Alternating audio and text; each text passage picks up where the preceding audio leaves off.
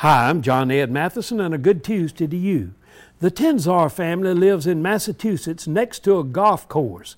For the last 4 years, they've had more than 700 golf balls land on their property, breaking 26 windows and denting the side of the house. They sued, and the judge awarded them $100,000 for property damage and $3.5 million for emotional distress. The golf course is appealing. Now, I've got golfing friends who hit houses along the golf course, and even some of them can hit houses that are not directly on the golf course. And a lot of golfers who hit the balls into houses might have had as much emotional distress as the people in the houses. A good lesson in life is to be careful. Hit the ball straight, keep it in play, and hit fairways instead of houses.